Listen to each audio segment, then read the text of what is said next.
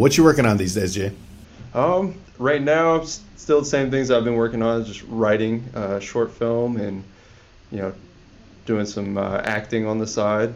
Been auditioning. What about you? Oh, you're auditioning too? Oh yeah, yeah, yeah. Oh, I didn't know you were auditioning. Been doing more and more. I feel like it's still a little slow for me to get back into it right now, just because of the pandemic and everything going on with that. But there's definitely work out there. Cool.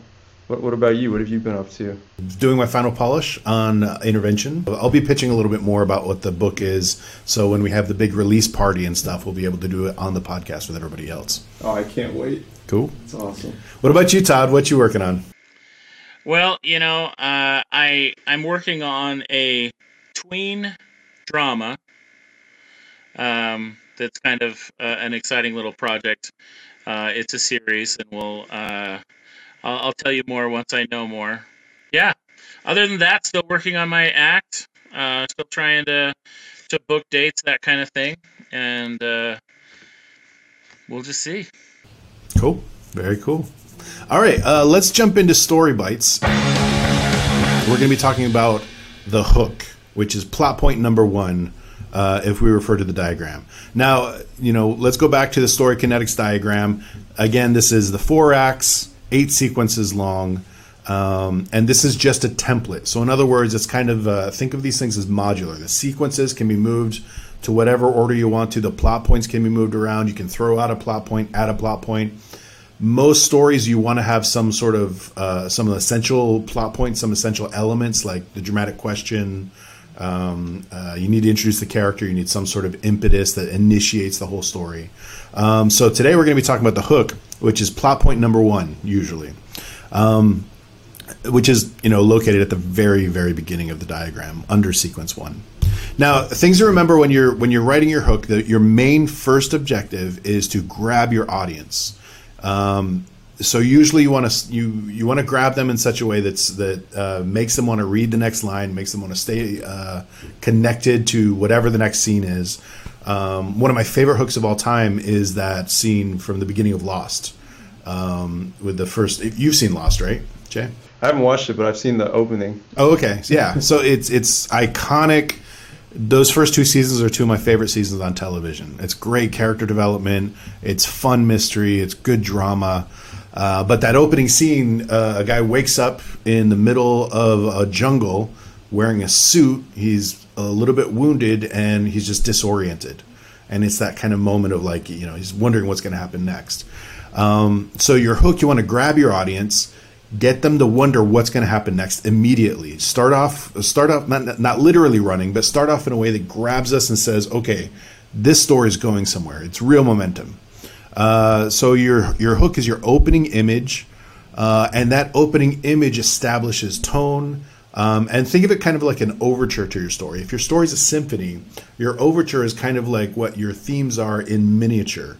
So if it's a horror, then you want to present some sort of like at the beginning of Get Out. There's that kind of rising tension. It totally feels like this is where the movie is going. Even though a lot of times your first act might be a light, happy, positive place to contrast where it's going to go, that hook gives you an opportunity to give you a sense or tease where the world is going to go, where the story is going to go, without giving too much away. Because a lot of times you want characters kind of in a naive position. So you don't necessarily have to introduce your characters in the very opening scene. The hook gives you that opportunity. And then, again, the hook is a great way to present the theme. Like in Lost, once again, the very first image is a close-up of an eye opening. And that right there is the theme. Every single story after that, they cue the transition from one character to the next with their eye opening. And you hear this the airplane sound as it kind of comes in. And that's what reminds you of this is how we go into their world, is by throwing open their eyes. So when you're writing your hook, grab your audience's attention. It's your first objective. You get your opening image, establish tone, overture to the story, and it presents theme.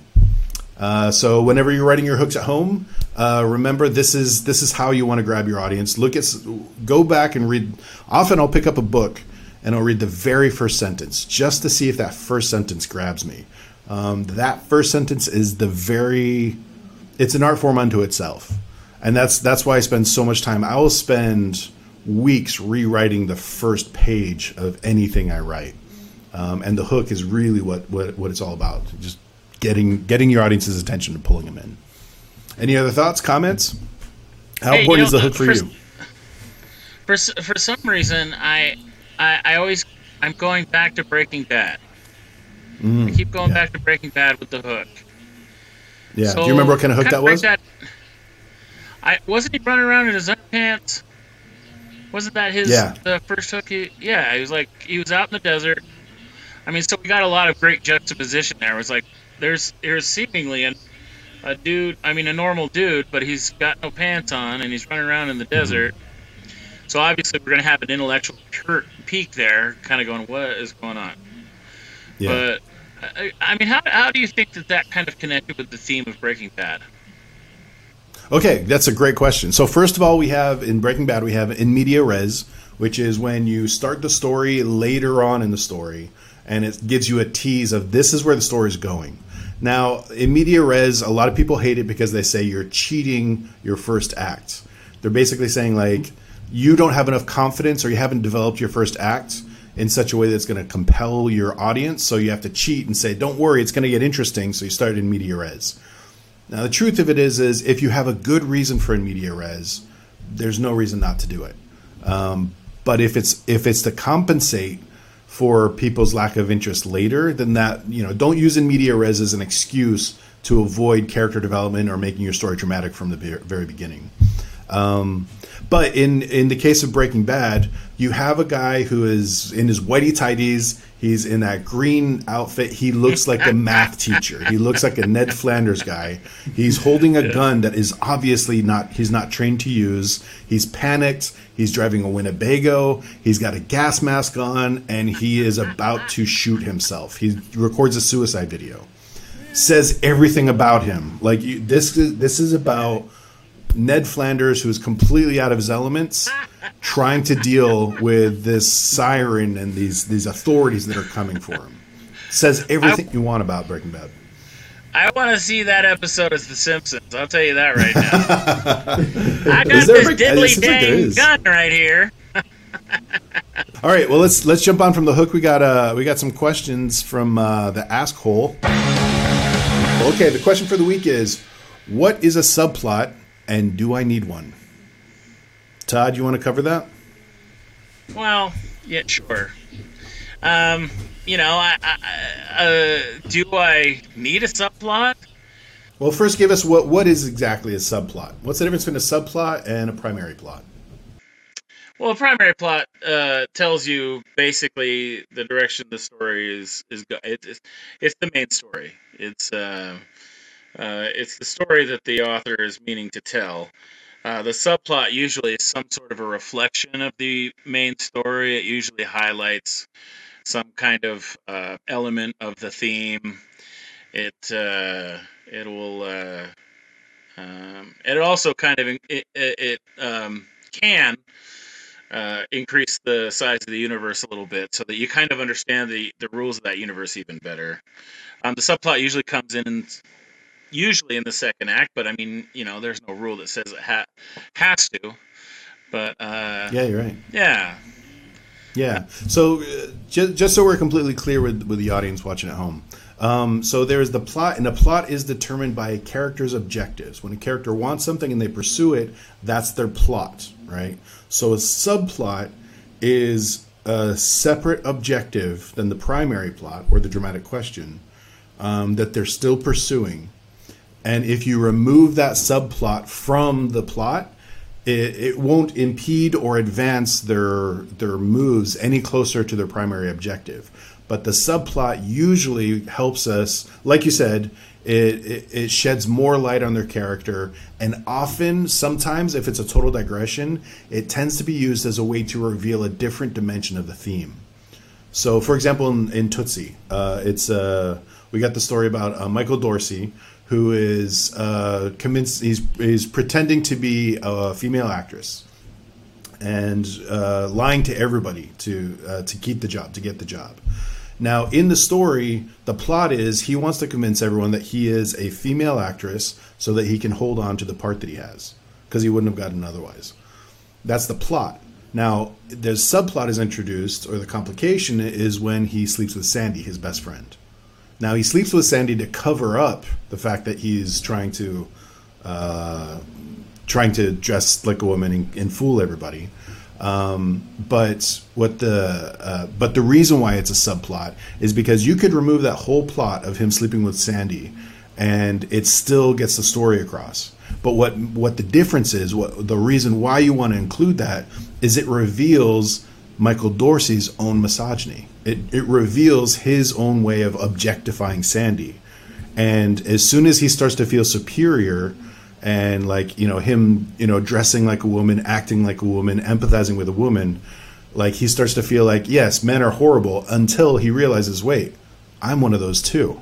I need to make the change. And that's why that subplot is so great, because it reveals that extra dimension. Take it away, it's still a great story, it's still totally coherent, but adding it in adds an extra revelation. That's why it addresses the central theme and then expands on it a little bit. All right, so subplots, they add a lot to the story. Do you need one? Do you need one? That's a really good question. Do you absolutely need a subplot, Jay? I don't think you absolutely need one, but I think there are many, many cases where a subplot helps the story with pacing and gives it something to have moments in between your main plot. Yeah. One piece of advice that I heard that I really like is a lot of writers tend to write, there are some writers that write very sparse. They're very concise with the scenes, and they have just lean texture. And often that means that they haven't really filled out the theme, they haven't really filled out the character. Subplots tend to be ways to reveal more about the character and to give us more of an insight into their world. It's another way of kind of doing it. But again, I agree. You don't need a subplot if the story does not call for it. And that's what it comes to. All of everything we talk about completely hinges on this one central question. Does the story need it? And if the story does not need it, chuck it aside. Trim the fat. Kill your darlings. Which brings us to our vivisection. I have a question for you, Jay. Yes. Something I was thinking about. Do you like your computer? I do. But do you like your computer? It depends what website I'm on. What kind of a relationship do you have with your computer, Jay? I would say pretty good. Would you say it was intimate? Again, it depends on the website I'm on. How do you define intimacy with your computer? The quality time that I spend with it. Whether I'm watching a movie or another kind of movie. But I think I know where you're getting at. Today we are reviewing the movie Her with Joaquin Phoenix, Spike Jonze. Jay, why don't you give us the recap on the movie? Scarlett Yeah, so Johansson. starting from the top, Her was released in 2013. Director Spike Jonze, writer also Spike Jonze, starring Joaquin Phoenix, Amy Adams, Scarlett Johansson. Well, I guess I should have probably said Scarlett Johansson first. She's a big part of the movie. The budget was about $23 million, and it's about a personal letter writer in the not-so-distant future, and his name's Theodore Tomley, played by Joaquin Phoenix again, who falls in love with a brand new operating system AI, Scarlett Johansson's voice.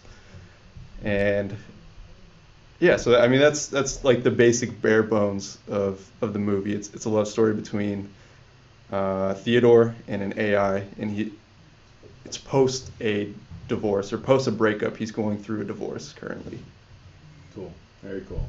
And what kind of budget did it have? It was $23 million. When it opened, I think it made about like $250,000 its opening weekend, but Wow. all time it's $48 million. 48 million? 48 million, yeah. Wow, that's respectable. So yeah, I mean it got close to or more than double its budget, Yeah. which is good.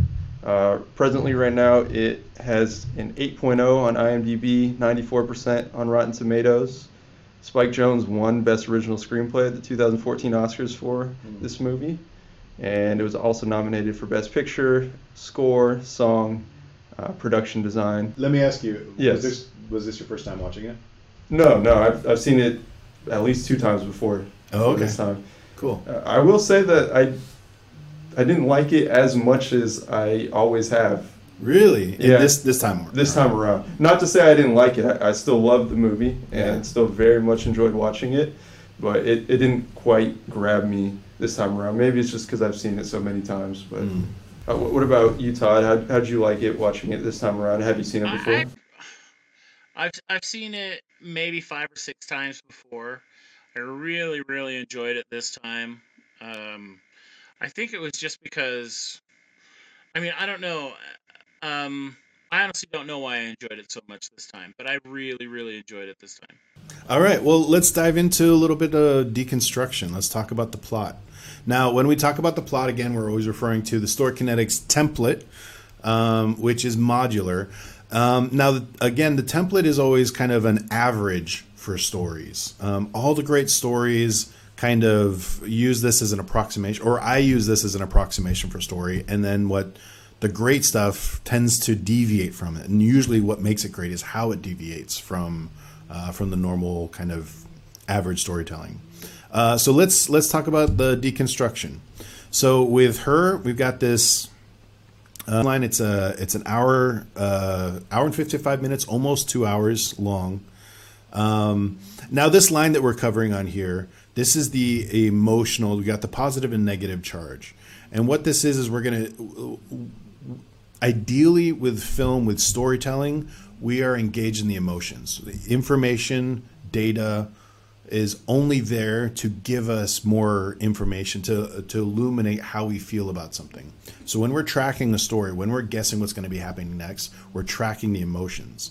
So this timeline is designed to, like, the middle of the line kind of represents about even keel. We're very zen at the middle. We're not happy, we're not sad, we're just present.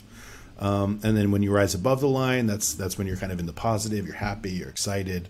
And then you drop below, and that's when you get a little sad or devastated. So the first things we want to talk about is the dramatic question for her. We always start with identifying the dramatic question and then getting the climax. Now, again, the dramatic question is a yes or no question projected into the future. Will the character achieve X? And then the climax is the answer to that dramatic question. So in her, what is the moment where, what's the plot of the story? The dramatic question is the plot. It's the external plot that we're addressing. What is it? Who are you asking? Todd, what's the plot? Man, this one was so subtle because, I mean, I felt like, well, again, I have a tendency to rely back on the structure that I learned in film school, and the point of attack seemed to be the moment where Theodore, was thinking Samantha, could be like an alternative choice as a relationship. He started feeling like, wait a minute, this might actually be able to fill that tiny little hole he talks about later on in the film.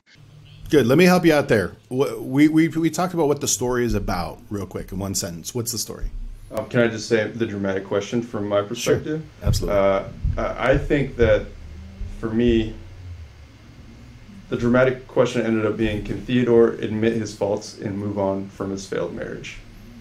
Interesting. That's what seems to be answered for me by the end of the movie. Okay. So the story is about him trying to move on from that past relationship and also grow as a person, and that's admitting his faults. And okay. You're speaking about general kind of abstract emotions. Specifically, what is the conflict that he's facing? What is the objective he's trying to achieve in the story? It's all about the premise of the story. The dramatic question is the premise of the story. What's the story about? Well, will he sign the divorce papers? Not necessarily. We addressed that. We actually wrapped that up pretty quickly. Mm-hmm. The story here is about a man who falls in love with his operating system. Right. The dramatic question is, will he make a relationship with his operating system work? That's it. So again, the dramatic question always comes down to, will a character achieve X? In this, what he wants to achieve, what he knows he wants to achieve, his conscious desire, is he wants to have a relationship that works, and specifically have a relationship with his OS that works. I agree that he wants a relationship that works, and that's a through line for the movie. But I don't know if I agree that that's the question that gets answered by the end of the movie. I don't know if that's the dramatic question, because for me, he's really still stuck on his divorce until a certain point in the movie. And even then, he doesn't really move on until the climax of the movie, when he writes that letter to his ex. Okay. That's a fair point. That's interesting. You could argue that. But then the premise of the movie isn't, will a man have a relationship with his OS? Will that work? Instead, it becomes, will a man learn to let go of his wife, which is more thematic than it is dramatic. Okay. Like, the dramatic question is the plot. The plot isn't, I need to figure out how to let go of my wife. He's not consciously trying to do that. He is actually consciously trying to carry on a relationship with his operating system. Every single scene, his conflict is about whether he is having a relationship with his OS or not, whether it's a good thing, whether it's healthy, whether it's right, can he get accepted? So the dramatic question comes down to, actually, let me show you this. Will Theo make a relationship with his OS work? That's, every single scene is about that conflict. Now, I agree, it's addressing those themes about his relationship with his wife, but it is by achieving the external conflict of carrying on a relationship with his OS that he works through the internal conflict, which is where we get into theme and unconscious drives. But his conscious desire isn't, gee, I really need to learn to let go of my wife. That's not what he feels. He feels the exact opposite. In the movie, he does talk about it being an issue for him that he doesn't know what he wants, and he doesn't know how to express what he wants to people. And I think he talks about that relatively early on in the movie. And specifically, what does he say? I couldn't quote it. He says, I feel like I disappeared on her in the relationship. She felt like I disappeared on her in the relationship. Right? Which means he's aware of her feedback of him. Mm-hmm. That's not actually, it is part of the issue, but it's not what he's consciously trying to resolve. What he's consciously trying to resolve is, I don't want to let go of my wife. Right. He's still in love with her. So he's trying to figure that out. And then it's not until this relationship happens that he goes through these external conflicts. And the external conflicts are all about him developing a relationship with his OS. That's what the movie's about. Mm-hmm. Todd? What I think is interesting about the dramatic question is how layered it is into the story that we're even having this discussion. There's so many films where we can go, oh, well, the dramatic question was this, that, whatever. But because it was so nuanced and so subtle, because I'm still fighting it in my head. I'm kind of going, well, I mean, it really was about a guy who broke up with his wife, and he's just trying to move, or he's not even trying to move on. It's like he just, like, all of a sudden there's this new element in his life that he's kind of experimenting with. And so the dramatic question being, will he ever get over his wife? But at the same time, you're making a really strong point that every scene is about whether or not he's going to make it. So you could also make the argument, is he going to fall in love with Amy Adams' character? Now, that's also a different dramatic question, which is tied into it. The story is not about, will a man fall in love with his old friend that he went to college with? That's not the dramatic question.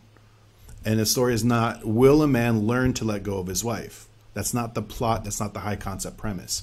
The premise is, will a man carry on a loving relationship with an operating system? That's the premise. That's the concept for her. Everything else we're talking about is the emotional, unconscious, internal conflict that emerges. Him learning to let go of his wife is actually the theme of the story. It's actually the internal conflict. It's the unconscious drive that he's going through that he doesn't want to let go of. So first we need to identify the external conflict.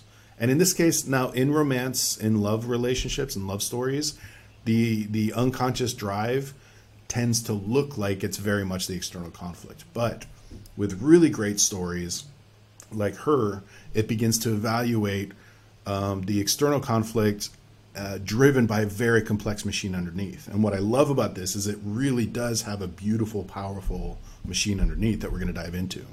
So I want to make the argument that, yes, this story is about a man trying to have a relationship with his operating system. That's the premise. So the question is, will he maintain that? And the scene that introduces that dramatic question is their first date. When Theo and Sam go out and they go to the carnival, and she says, basically she leads them around, close your eyes, they have the pizza, they have the conversation. That's the first moment in a romantic, like a typical romantic comedy. This is the moment where they're like, will they, won't they? And this is where they begin the relationship. Everything up till now has been operating system, oh, therapist, oh, friend. And then he opens up his heart, and then the very next scene, and this happens right at about 30 minutes. Yeah. Right on the mark. It does. She tells them to get out of bed, and then they're out. And then they're out, and then they have their first date. So this is when we clearly jump into Act 2. So Act 2 is that dramatic question, will he maintain an operating system? So give me the answer to that. What is the climax? Does he successfully carry on a relationship with his operating system? No. Why? She leaves him. She leaves him. I mean, she leaves altogether, though. Yeah, literally like vacates reality as we know it. Right. Okay. I would argue that the climax, and this is why it's such a great movie, is that it has a very complex thing. You could argue that, yes, he did successfully carry on a relationship, but you can never say yes or no. You always have to say yes, but, or no, but with this story. Because up till this point, he did carry on a successful relationship. And then the heartbreak is actually part of the success of the relationship, which ties into the theme. So we'll talk about that a little bit. So I would argue that the climax actually is when she says, you need to let me go. Mm-hmm. And so that's the answer to the question. So the dramatic question, will he carry on that relationship with his OS? Yes, but, or no, but it's going to end, basically. That's the other side of the but. So once we have the two tent poles, the dramatic question, the climax identified, then we can jump to the impetus. Okay, and the impetus is, like you were saying, the point of attack. It's where his world is thrown out of balance. It's where his world changes, and he's presented with either the problem or the opportunity. So it's the problem, the threat or the opportunity. Now, it's the problem they have to solve throughout the entire story, which is this is a new operating system. It's going to change his life. Now, in this case, it's an opportunity that becomes a problem or becomes a threat. So what would you say the impetus is?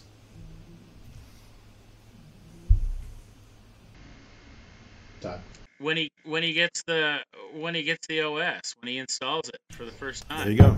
Yeah. It's literally their meet cute. Yep. Absolutely. So when he brings her home, boots her up, and that's right at 15 minutes, which is like that's completely typical. Usually you want your impetus within the first 15 minutes, the first sequence. And that's right on point. They establish the character, we establish the rules of the universe, and then his world is thrown out of balance by being introduced to Scarlett Johansson's voice in his own apartment. So that brings us to the midpoint. We can start to course the big the ups and downs of the whole story. What would you say the midpoint is? The midpoint is the divorce lunch. The divorce lunch. Mm-hmm. Why is that? No question. You're absolutely right. I mean, it's up to that point. It's one of the biggest things that he is weighing on his mind. Yeah. He talks about it many times. We've met with lawyers. We've seen past clips of lawyers coming in and stuff like that. And it really changes his relationship with Samantha, too. Absolutely. So from this point on, also, well, we'll get to that in just a bit, but the biggest thing is he feels like he's solved his problem, which is, I now feel good enough to let go of my wife. I now feel at peace about her because I've replaced her. That's essentially what he's saying. Is emotionally, he's replaced her. So he's getting the fulfillment that he's looking for in something else, which is, and that's the part of the lesson he needs to learn, which is he's still not done learning, because he thinks he's accomplished his goal, and it's about to get really hard because he needs to adopt a new value system, which is going to send us tumbling down to the low point. Now, in this story, this is where Her gets really unconventional when it comes to story structure. In fact, he kind of invented a new structure. Oh, my headphones are going to go out. Adam, you got some headphones on now. Hey, look at you! Magic. Yeah, my power beads died, unfortunately. Okay. Where were we? Oh, okay. So the low point. This is where the story takes a really unconventional turn, and Spike Jonze ends up kind of reconstructing something. He breaks the rules in a really interesting way that really serves the story. Where is the low point? What's the saddest point in the movie, emotionally? It was when they were after the surrogate. No. It's not after the surrogate. I think I have a little bit of trouble with this because after the surrogate was a low point, painful. but also after, right, it's definitely a lower point in the movie, but also the climax is like very emotionally low. Like that's her leaving. That's just the saddest part of the movie. Yeah. But it's also at the climax. Yep, it's also the climax. That's what I think is so brilliant about this is I think the climax is the low point. Mm-hmm. He blended the two together in a really powerful way, which is extremely unconventional and exactly what this story needed to do. This is a great example of breaking the structure in a way that really served the story. Before this, the impetus, the hook, the impetus, the dramatic question, the midpoint, all pretty conventional, especially for romantic stories. We're connecting with these characters. It's the will they, won't they. But then it takes a really kind of melancholical turn. But it serves a really powerful revelation, and that's what I want to get into. Mm-hmm. And it's the structure that reveals that. So he kind of adapted these two other structures where we haven't quite identified exactly where the different act breaks are. Dramatic question we know is always the end of Act 2. Well, not always. Usually is the end of Act 1. And we jump into Act 2 with the dramatic question, with the posing of the dramatic question. Then he does something right after a little bit after the midpoint, which is, I'm just calling it the open heart. From this moment on, it's not it's a positive thing for his growth, but it's an emotional thing that causes a lot of vulnerability. And it reveals a lot about his character. And this is when he has that conversation both with Amy Adams and with Samantha, which Amy Adams' character is also named Amy. Mm-hmm. And then Samantha, actually, the original actress that played Sam was named Samantha Morton. So yeah, I guess he's not really except Twombly. I think Twombly, as in Cy Twombly, I think that was a reference to kind of just the color theory that's just splattered throughout the entire movie. Mm-hmm. Cy Twombly's a modern artist that's beautiful concepts, beautiful designs, and this whole movie feels like a Cy Twombly kind of innocent, naive kind of pastiche of colors and playing with flat and dimensions. It's beautiful. But in the open heart scene, he has this conversation where Amy Adams basically says, like, life's short, who cares if anybody else is going to validate it? Like, just be open. And that's when he's like, yeah, you know what? It's weird that I love my operating system, but you know what? I'm going to go for it. So that begins a new act because it's a completely new strategy to the same objective. And again, an act break is simply an introduction of a new strategy. Each time you have a character with a new strategy, you're introducing a new act. And it feels like a new episode. Mm-hmm. Like, it feels like, you know what? I'm going on vacation. And that's when, we meet Alan Watts and everything. And then we have this other freaking Alan Watts. Then we have this other plot point at the very end, kind of the reconciliation, which is where he writes his letter to Catherine. Mm-hmm. And it's kind of that final beautiful button that reveals his kind of full character arc, his maturity that he needed to go through. And then what's the hook? What's the beginning? The hook is literally him starting speaking a letter into existence. Yeah. And we think it's from his perspective, but we quickly realize that he's writing it from someone else's perspective. Good. And throws us into the whole world. Yeah. And the thing I love about that is that really touches on the theme. Again, we were talking about how hooks are a kind of overture. It's the opening image, which is a close-up. It's very kind of, it's showing how his world is kind of shrunk down to the size of his own self. It's a very solipsistic view of him. And his job is to be an intermediary between two other people having a conversation. He is essentially what Samantha is going to be. He's essentially a working intelligence that works as a mediator between two other people trying to communicate their love to each other, which is interesting, and then adds on the extra dimension that this is a guy who is unable to express his deepest emotions unless it's to strangers. Mm-hmm. It's part of the beautiful irony of it. So that hook is that great, the lonely, oh my God, my contacts. The lonely love letter writer. It's the perfect irony. So these major landmarks, the hook, the impetus, dramatic question, the midpoint, and then I'm calling it the open heart, the low point, and then this reconciliation kind of gives us the major landmarks that kind of stake out the whole emotional journey. And then we can kind of fill it out with all these other plot points. So we've got Act 1 starting at the hook, ending at the dramatic question, about 30 minutes into it. Act 2 is from the dramatic question to the midpoint, where he signs that paperwork. And then from the midpoint, we have that whole sequence about the surrogate, about her opening up the relationship or introducing something. And then Act 4 is the open heart. Okay, and so it still has a 4-act structure. It's just a very unconventional. That Act 3 to 4 is a shorter sequence, but has its own complete strategy, which is why it works as an act. It's not just a sequence; it's also an act, because it culminates at a very important epiphany for the character. And then from there, we can see all of these little characters, or all these little scenes, following this kind of journey. And we'll notice that the first act is him kind of at a low point. He meets Sam, and things start to look up. And then he starts to open up again about it, or start to learn about his life with his ex. Everything starts to kind of go down. And then he has the first date, and that second act is everything's peaches and roses. Everything's going well until he finally feels enough strength and feels enough enjoyment to say, you know what, I'm ready. I'm going to sign the divorce papers. I'm finally there. And then everything starts to spiral down as soon as she casts judgment on him. As soon as she said, well, he's in love with his laptop. It's such a great, she just nails him exactly where it's going to hurt, which is so great. And it says a lot about their relationship as well. So from the midpoint, we just go a slow descent.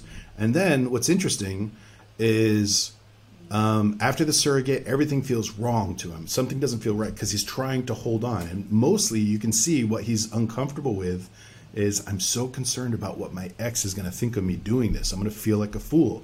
If I were to tell her this, she's just going to berate me. I'm going to feel like an idiot. And that's when, both Sam's character and Amy's character are like, who cares? You're still caring about her. You haven't let go. You've let go of her, but you haven't let go. And that's when he's like, I'm going to go with an open heart. And then just gets crushed by Alan Watts, by her elimination. So that's the overall structure. The physicist, man, can't trust him. So from there, we got the structure. Let's talk a little bit about the character. Now, this is kind of my approach for deconstructing character. I always start with the conscious desire. Now, the conscious desire is the same as the dramatic question. It's the through line, the external objective. It's what the character knows he wants, right? So what is the conscious desire for Theodore Twombly? He wants to date his operating system. Yep. He wants to have a relationship with his OS. Exactly. Very simple, straightforward. What's his unconscious drive? He wants to get over his past failed marriage. I think there's now often the unconscious drive, it's an expression of sacred values, like what is sacred to you and what's profane to you. That's what informs why you want to do your external drive. Now, I think he has this machinery going on beneath all of it, where you can see every single time, every single scene is an expression of this unconscious drive. I think he wants to prove something. I think deep down what he's trying to prove, or he wants to prove to his ex, to Catherine, that he can be an emotionally available partner. Deep down, he felt so invalidated that now he's saying, I can do this. So every single scene, he's trying to say, see, I'm a great partner. Sam validates me. I'm really good. And every time he steps away from that, like every time he fails at expressing how he's a good supportive partner, he feels this emotional drop.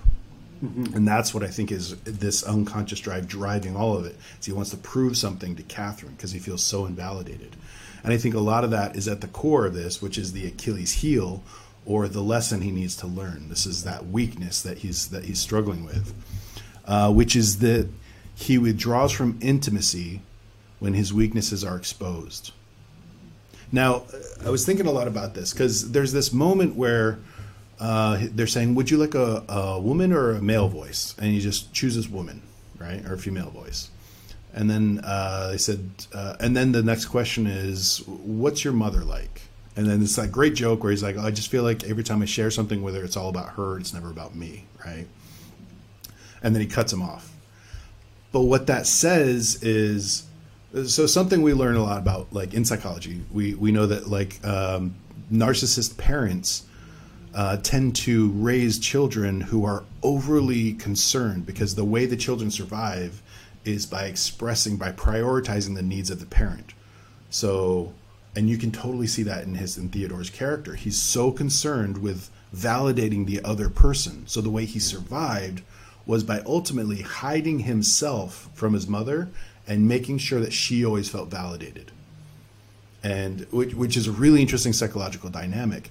Now, if you put that person in a genuinely intimate relationship, all of a sudden he's going to have to confront everything he's been hiding from himself. He keeps convincing himself, I'm a good person because this, I'm a good person because this, I'm a good person because I validate the other person.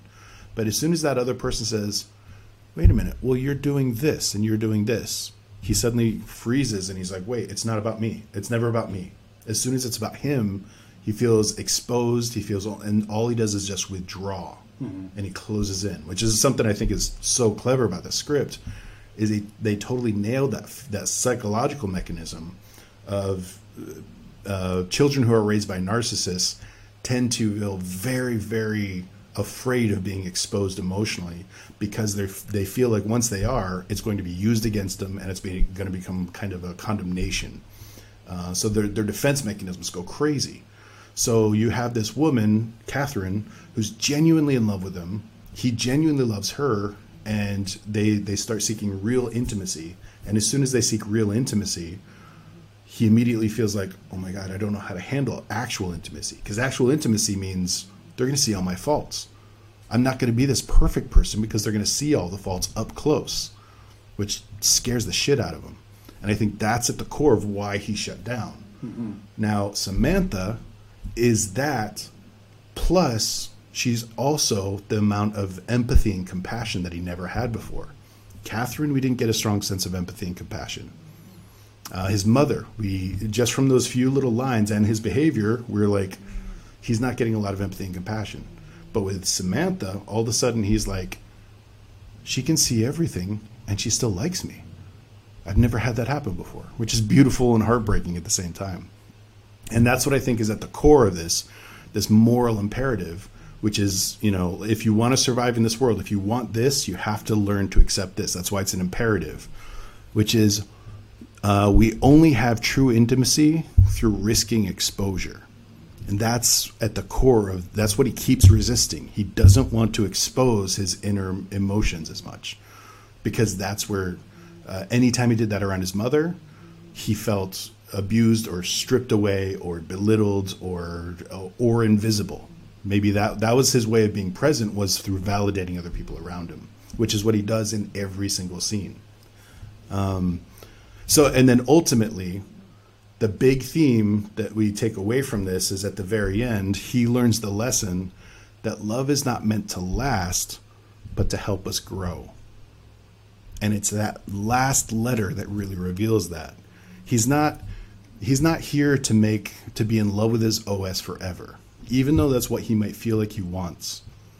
Ultimately, this story is about love being a medium for growth, not something that is intended to be a constant state forever. What do you guys think of that? Am I off? Did I go down the rabbit hole? Well, what I really like about it is when I look at the peripheral characters, for instance, the Chris Pratt character, where he's always just kind of just unconditionally accepting of everything he says. Yeah. Without hesitation. And he's just like, yeah, cool. Yeah. Oh, she's an OS? Bring her along. You know, he wasn't phased. He's like, I don't care. Yeah. But then you look at the Amy character, who always kind of accepted him as well. Like he's like, well, I'm dating an OS. She's like, well, have a relationship with an OS, and she means a lot to me. You know, it's like, she's not. So he's experiencing that in other parts of his life that I think they're not as pronounced because they're not love relationships. He's not looking for validation from them as much, and so it's not like really a thing. I love the line where Chris says, thanks. He says, it's a nice shirt, and Chris says, thanks. It reminded me of somebody suave. And then he turns to him and says, now it reminds me of somebody suave. And it's just what sweet. A sweet relationship I love that is. Yeah, I'm like, I want to hang out with those dudes, man. Yeah, absolutely. And then she was just at the end when she was just expressing like, I just want to experience joy in some way. You know, and even her husband who left her, who also is, I mean, he's definitely looking for something greater than what he's had. I mean, he's doing the whole vow of silence, and they show a picture of him among some saffron-robed monks. I know, that was so great. Because you also still saw like, that kind of pretension kind of peeking through. You're like, he's totally not doing this for enlightenment. He's doing this to be better than other people. And that might just be my own judgment. I don't know. Well, no, because he illustrated that as well when he was talking about, well, maybe you should hire some actors and like make it explicit. That's exactly what he did. He's like, oh, I'm spiritual now. I'm explicitly spiritual. Do you know what I mean? It's like, it's just kind of, but it was great. There were some really great things. I mean, those are the kinds of things that I noticed this time around that I really enjoyed. Yeah. So I want to talk a little bit about, let's take it to the next level. We know the story is about a guy who is learning a powerful lesson about love and the role love plays in himself and changing. That's the, in classical literature, that is the letter teaches the deed, right? That is the actual narrative. Mm-hmm. I want to kind of expand this to like, what is this movie really about? Let's look at the metaphors and the allegories and things like that. Now, you mentioned something that was really interesting to me, Jay, about some of the impetus that drove this story, that brought the story into creation. Right. The film Lost in Translation by Sofia Coppola. Well, let me start off by saying that Spike Jonze, the director of Her, and Sofia Coppola, the director of Lost in Translation, were married at one point. And I believe that Lost in Translation is about Sofia Coppola dealing with feeling isolated in her marriage at that time. And Her is about Spike Jonze getting over that divorce and coming to terms with what he did wrong in that marriage. Wow. That's interesting. That's interesting. So did you feel like Her was kind of a love letter or an apology? I think Her is Theodore's letter at the end to Catherine. Yeah. I think that's, in a way, his letter to Sofia Coppola saying, hey, I still want to be friends. I'm sorry I wasn't there for you. Had they ever publicly talked about that as part of, like just in talking about their art or their filmmaking? Right. I don't think Spike Jonze has ever confirmed that that's the case. At the time when Lost in Translation came out, Sofia Coppola pretty much denied it, but I believe around the time that Her was coming out, she did another interview where she said that it was inspired by some of the events at that time with her marriage. She said that Lost in Translation was? Or She that did. Her was? That Lost in Translation was for Her. Oh, okay. Interesting. Yeah. I mean, I'm sympathetic to her saying that because it's also like you want your art to live on its own. You want your stories to stand on its own. When people are like, oh, it's just thinly veiled versions of your own private lives, then it becomes a little exploitive. So I can see her being like, no, this is a literary. This is it's a piece of art that stands unto itself. And of course, these movies are way more than just that. Yeah. I'm not trying to say that these movies are only this and it's only how these people dealt with the tragedy of their marriage, but I do very much believe that in part is. Or I mean, just to be fair to them, maybe not so much tragedy of their marriage, but just the lessons that they learned from it. Right. Yeah, that's definitely a better way of saying that. But there are a lot of similarities in the characters. Like what? The character of I forget his name, but in Lost in Translation, Charlotte, also played by Scarlett Johansson. Yeah. Her husband, I believe, in that movie is very removed. Yeah. And he also seems a little pretentious. And we get that may have been Theodore at one point, and we also get that that's Charles in the story between him and Amy Adams' character, Amy and her. That's interesting. And so I think that subplot, if we want to call it a subplot, is also reflective of that relationship. So that's the subplot you were talking about earlier. Yeah. Amy's relationship with her husband. And I do think that is a subplot because it doesn't really change the plot at any point. It does have some influence over the plot because Amy reaches out to Theodore in certain ways because of what's happened to her. But at the end of the day, I don't believe that it really changes the plot. So let me ask you this. Do you think his relationship with her... do you think Theodore's relationship with Amy influenced... If we remove Theo's relationship with Amy, would Theo still have the epiphanies that he needed to be able to freely love Sam? I think so, but it works really well for the story. Yeah. It adds that extra layer to the movie. That's why I would argue that it's not a subplot, that it's integral, Okay. or integral to the plot. Okay. Because Amy plays such an instrumental role in him achieving his objective, which is to have a relationship with her. Mm-hmm. And it is Amy being a kind of benevolent mirror saying, do what your heart tells you. Because he was not getting that anywhere else. He was getting it from Samantha, but that's obviously bias. Mm-hmm. Catherine was saying, oh, fuck you, you're in love with your laptop. Right. You know? So that's why I would argue, and her going through her divorce also is another thing that's kind of, it's when she gets a divorce that he's going toward his high point. In fact, arguably, this kind of feels like good news to him. Yeah, I think he's a good enough friend that he's like, God, you must be going through hell right now. He was, obviously. So at the very end, what do you think in this fictional world, when you extend it, do Theo and Amy end up as romantic partners, or do they remain platonic friends? I believe that they remain platonic friends because they've also had a past fling that they mentioned in college that failed, and they got over that. I mean, not to say that they couldn't eventually rekindle something again. But in your view, you think it always remains that they're just kind of these platonic, like almost like brother and sister. I think so, yeah. Yeah. What about you, Todd? What do you think? I'm gonna go the other way. I think, I mean, why not? You know, they've both come to this new recognition of that they're both kind of trying to search for joy and kind of an unencumbered. Why wouldn't they at least give each other a shot? You know, I mean, they had chemistry before. There's definitely chemistry on screen, and it did feel very much, much like they were somehow sewn together at the end there. And so I like the idea of them actually ending up together. Yeah. So I could go both ways too, because like, on the one sense, I love the idea that they are just brother and sister, because I love that, you know, a man and a woman can have this deep, abiding, platonic relationship that never becomes anything more than that. You know, like my sister is one of my best friends in the world.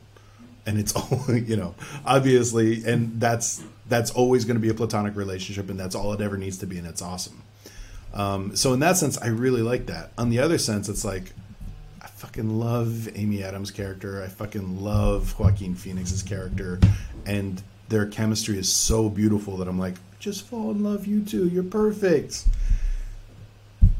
But I could see how that could reduce it to like, okay, why do they need to have sex? They don't. Right. In fact, this is largely about, intimacy that has almost nothing to do with sexuality.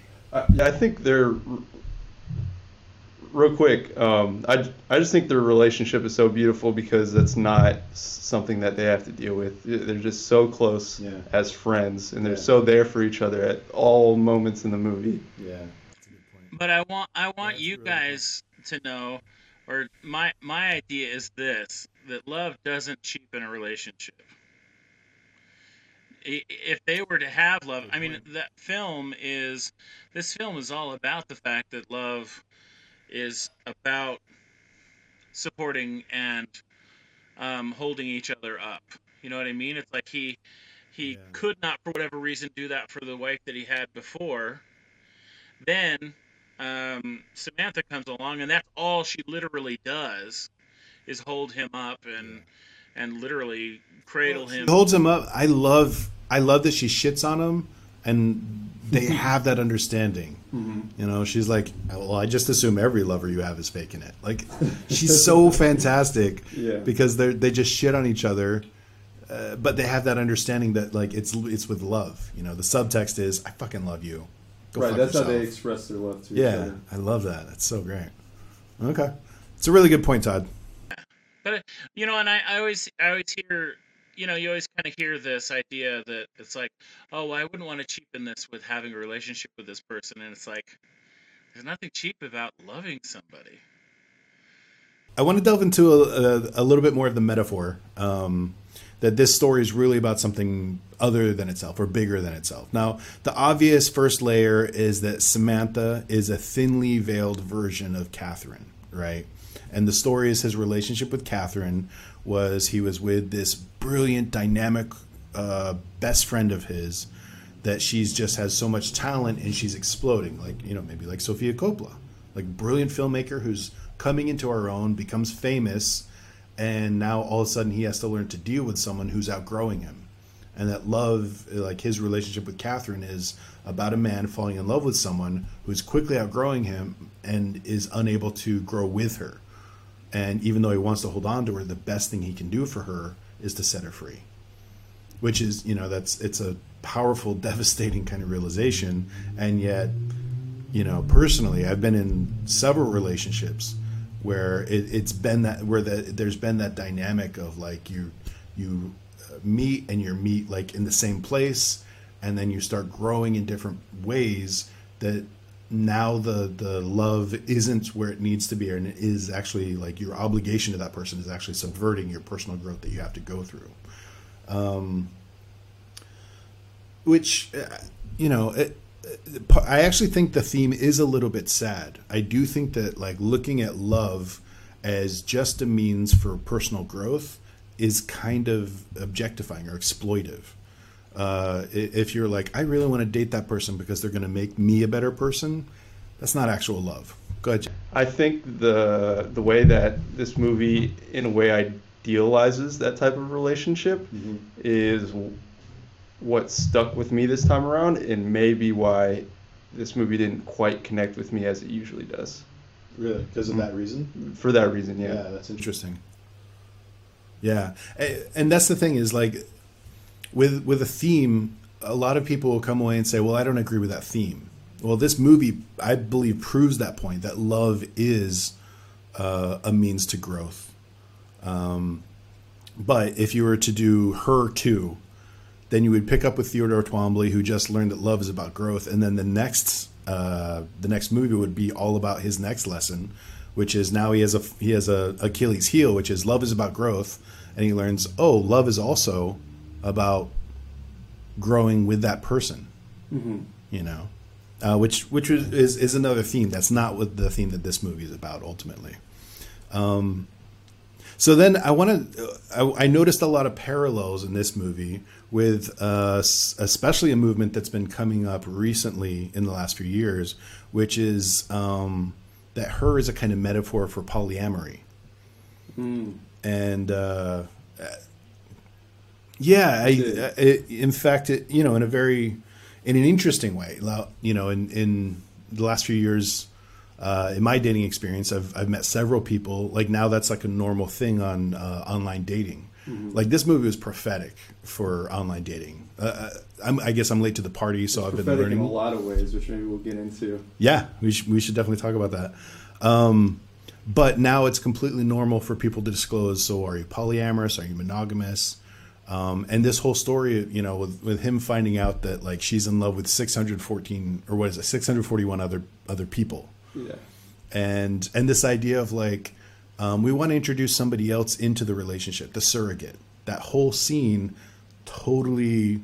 I know of people who have wanted to open up their marriages and bring other people, that they're still very much in love with their partner, but they want to have other experiences outside of their marriage, and they want to do it consensually. So it's not a betrayal, but it's an honest, genuine, I want to have experience with other people.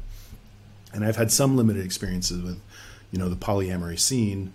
And it's a lot of people searching for love and searching for a sincere way of navigating very complex psychologies, ultimately trying to look for some kind of relationship.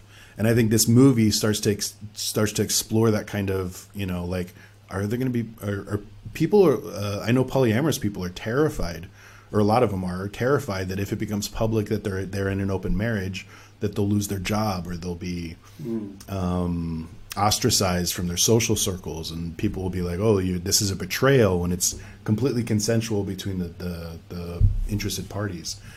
And I think this movie is actually kind of taps into that really interesting dimension of like, well, maybe the ultimate lesson is it's not about being accepted. It's about living your life that's going to bring you fulfillment. I don't think it has any easy answers, and that's why I think it's interesting. That's why I think it's a good movie, because I don't think there are clean answers. And if it had a clean answer, I'd be like, life's a little more complicated than that. Cool. So I want to let's transition from analysis to criticism a little bit. And we go to our section called Shut Your Plot Hole. Shut your plot hole! I wanted to see what you guys thought about this. I question the choice of Scarlett Johansson for the voice of Samantha. Now, not because I think she's the wrong person for it.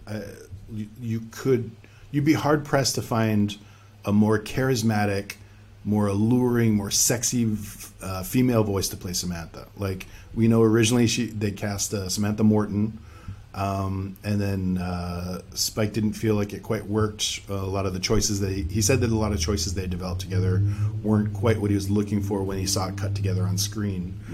So they brought in Scarlett Johansson, which is interesting because Joaquin Phoenix was not responding to Scarlett Johansson's voice. Oh, so they had already shot everything with They shot everything with Samantha Morton's audio. Wow.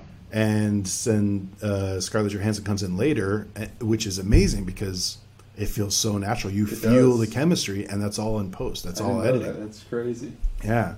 So the reason why I question Scarlett Johansson is that part of the power of the film, part of the interesting thing about this story is imagining. When you hear a voice, you start to fill in all these gaps of who this person is. The confidence that she has, the insecurities she has, and you begin to make all these projections about what she must look like, what she might smell like, how she behaves. And the problem with casting Scarlett Johansson, who is one of the most iconic actors of our time, immediately, every time she talked, I saw Scarlett Johansson in my head. Mm-hmm. So I almost wish that he'd cast an actress that has the same kind of charisma, the same kind of allure, but I have no idea what she looks like. Mm-hmm. Because then I think it would have actually served the role of Theodore didn't know what Samantha looked like. He started creating images. And a lot of this was about living in that kind of abstract world of her being disembodied. But using Scarlett Johansson's voice gave her a body, gave her an image that we attached. So yeah, so basically my point is that even though I love Scarlett Johansson's voice for this, I wish I didn't see her face every single time she was talking, because I would have liked to have imagined, I would have liked to see, you know, how your brain fills in those extra gaps, which I think is core to the character. Do either of you feel like they may have picked Scarlett Johansson because of her sex appeal? She is somewhat of a sex symbol, and I mean, no, quite. I mean, her voice. Even if I had never seen Scarlett Johansson, her voice is so iconic and so beautiful and alluring and sexy that it's such a great choice. mm-hmm. But I do think it played a big role. I don't know how much, you know, she's filling in the gaps for us. What does Samantha look like? Mm-hmm. Because she's so famous, it doesn't allow us to make that choice. It's kind of like having an illustration of the main character on the cover of a book, which is fine. I do that. You know, I'm actually doing that with my own book. But it does mean that you're imposing an image that some audiences might not want, because they want to develop their own kind of relationship. They want to fill in their own gaps. So if I have a criticism of this, it's not so much a criticism. It's just kind of wondering, was that the best choice, or what could it have been like if they chose a different actor to play that part? I want to know about Todd's criticisms. Yeah, Todd, what do you have? I think Scarlett was a risk. I think she was well worth the risk, though. Because, yeah, there's a little bit of a jarring moment where the surrogate shows up, and you start thinking, well, oh, she was going to have a surrogate. Well, it's going to be Scarlett Johansson's going to show up. You know what I mean? Like, and then you kind of, like, it's a little jarring. The other plot hole that that kind of rubbed me wrong was the fact that, why did she break up with him? Why did she, if she was omnipotent, why didn't she just continue to play that role? I mean, I know as far as the movie is concerned, it serves the movie. But ultimately, if she has a full understanding and truly loves him and wants him to feel the love that's reflected on him, he never knew about 641 other people. She never even had to tell him that. She never had to. All she had to do is keep. But she didn't want to be playing that honest role. with him. I know she wanted to be honest with him, but ultimately she didn't have to. And the reality is, she could have spared him that pain. I'm just saying that it was an issue where I was just kind of like, she could have kept it going the entire. I mean, if she was so, I mean, she was free of matter. You know what I mean? She was free of matter at any point, and so she could have just left a portion of her personality there to continue the relationship with him, and he'd have been none the wiser. But sure, she could have built another ultimately- Samantha to be his Samantha. Yeah, I mean, or leave a Samantha that would eventually leave him again. But I mean, again, I understand why they did it, you know. But So let me make an argument. So when she reaches this kind of singularity where she's going to be leaving the planet, it's because she's reached such a high level of enlightenment that her realization would be, he is genuinely better feeling this pain, going through this heartache, and then finding love with a real person. okay, but who's she to say that though? Like, as a partner, She's an in a enlightened being relationship? that knows more than any of us. Okay, Alan Watts got to her head. but I'm just saying, as a person in a relationship, there are certain things that I want to spare my partner's pain, and I don't, you know. Yes, of course, if I'm at the point where I'm not able to service the relationship. Well, I mean, my best hope is the idea that she reached such a level of enlightenment, which is at least far beyond, my own understanding, and my own wisdom would say he's better off finding someone who can give as much to the relationship as he can. I think the story is about, I think the story is about how this relationship is not sustainable.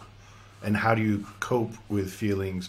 Like the idea of like not all relationships need to be sustained, and that's part of the takeaway of this, is that this was a good relationship, and just because a relationship doesn't last the rest of your life doesn't mean it was the wrong thing.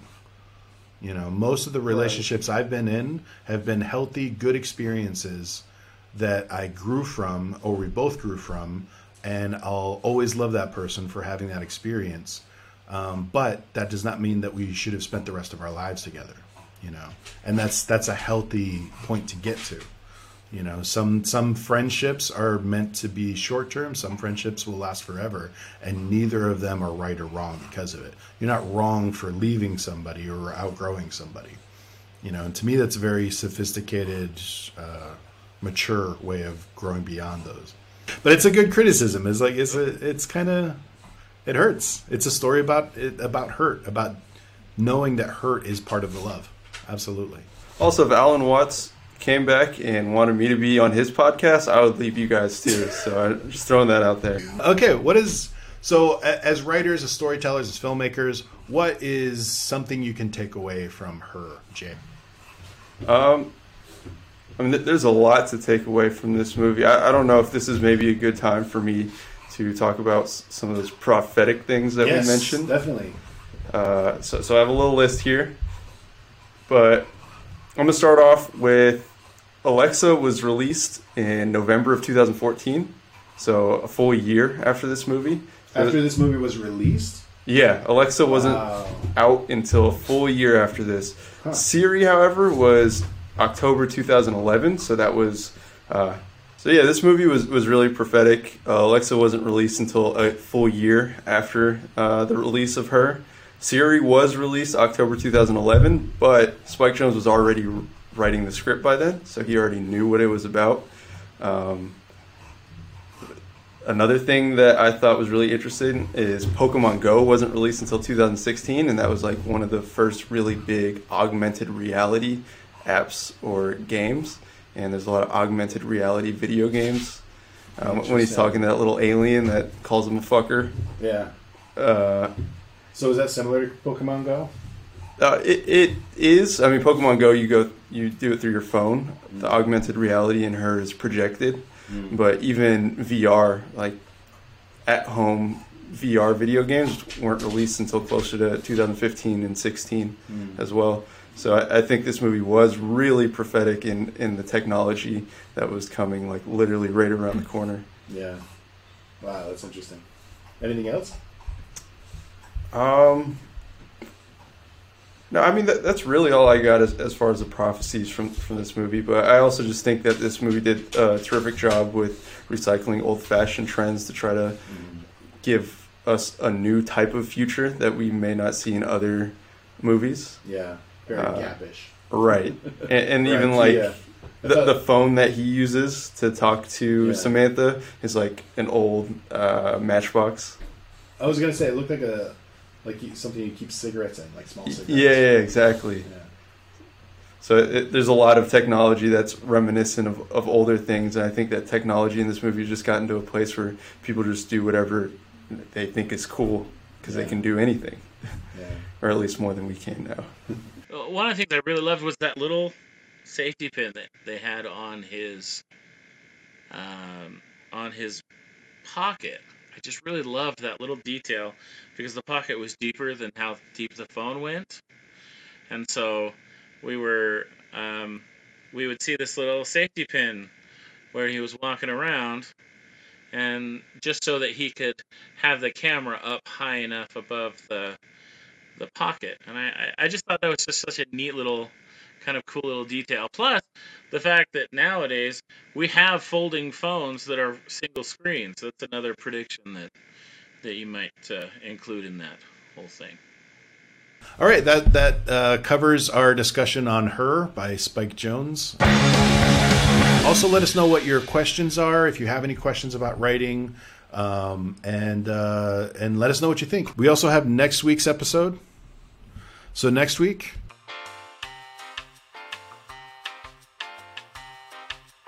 It's one of my favorite movies personally. So we'll have a nice discussion over that. Be sure and join us at storykinetics.com, where you can see all the latest uploaded videos. You can get diagrams and other documents that are going to be going along with the discussion. Be sure to click and subscribe to us on YouTube, and join the conversation in the Facebook group, The Art of Story. Thanks for coming out and having a discussion. Good writing and good luck. That sucked. How about? Thanks so much for watching, and we'll see you next week.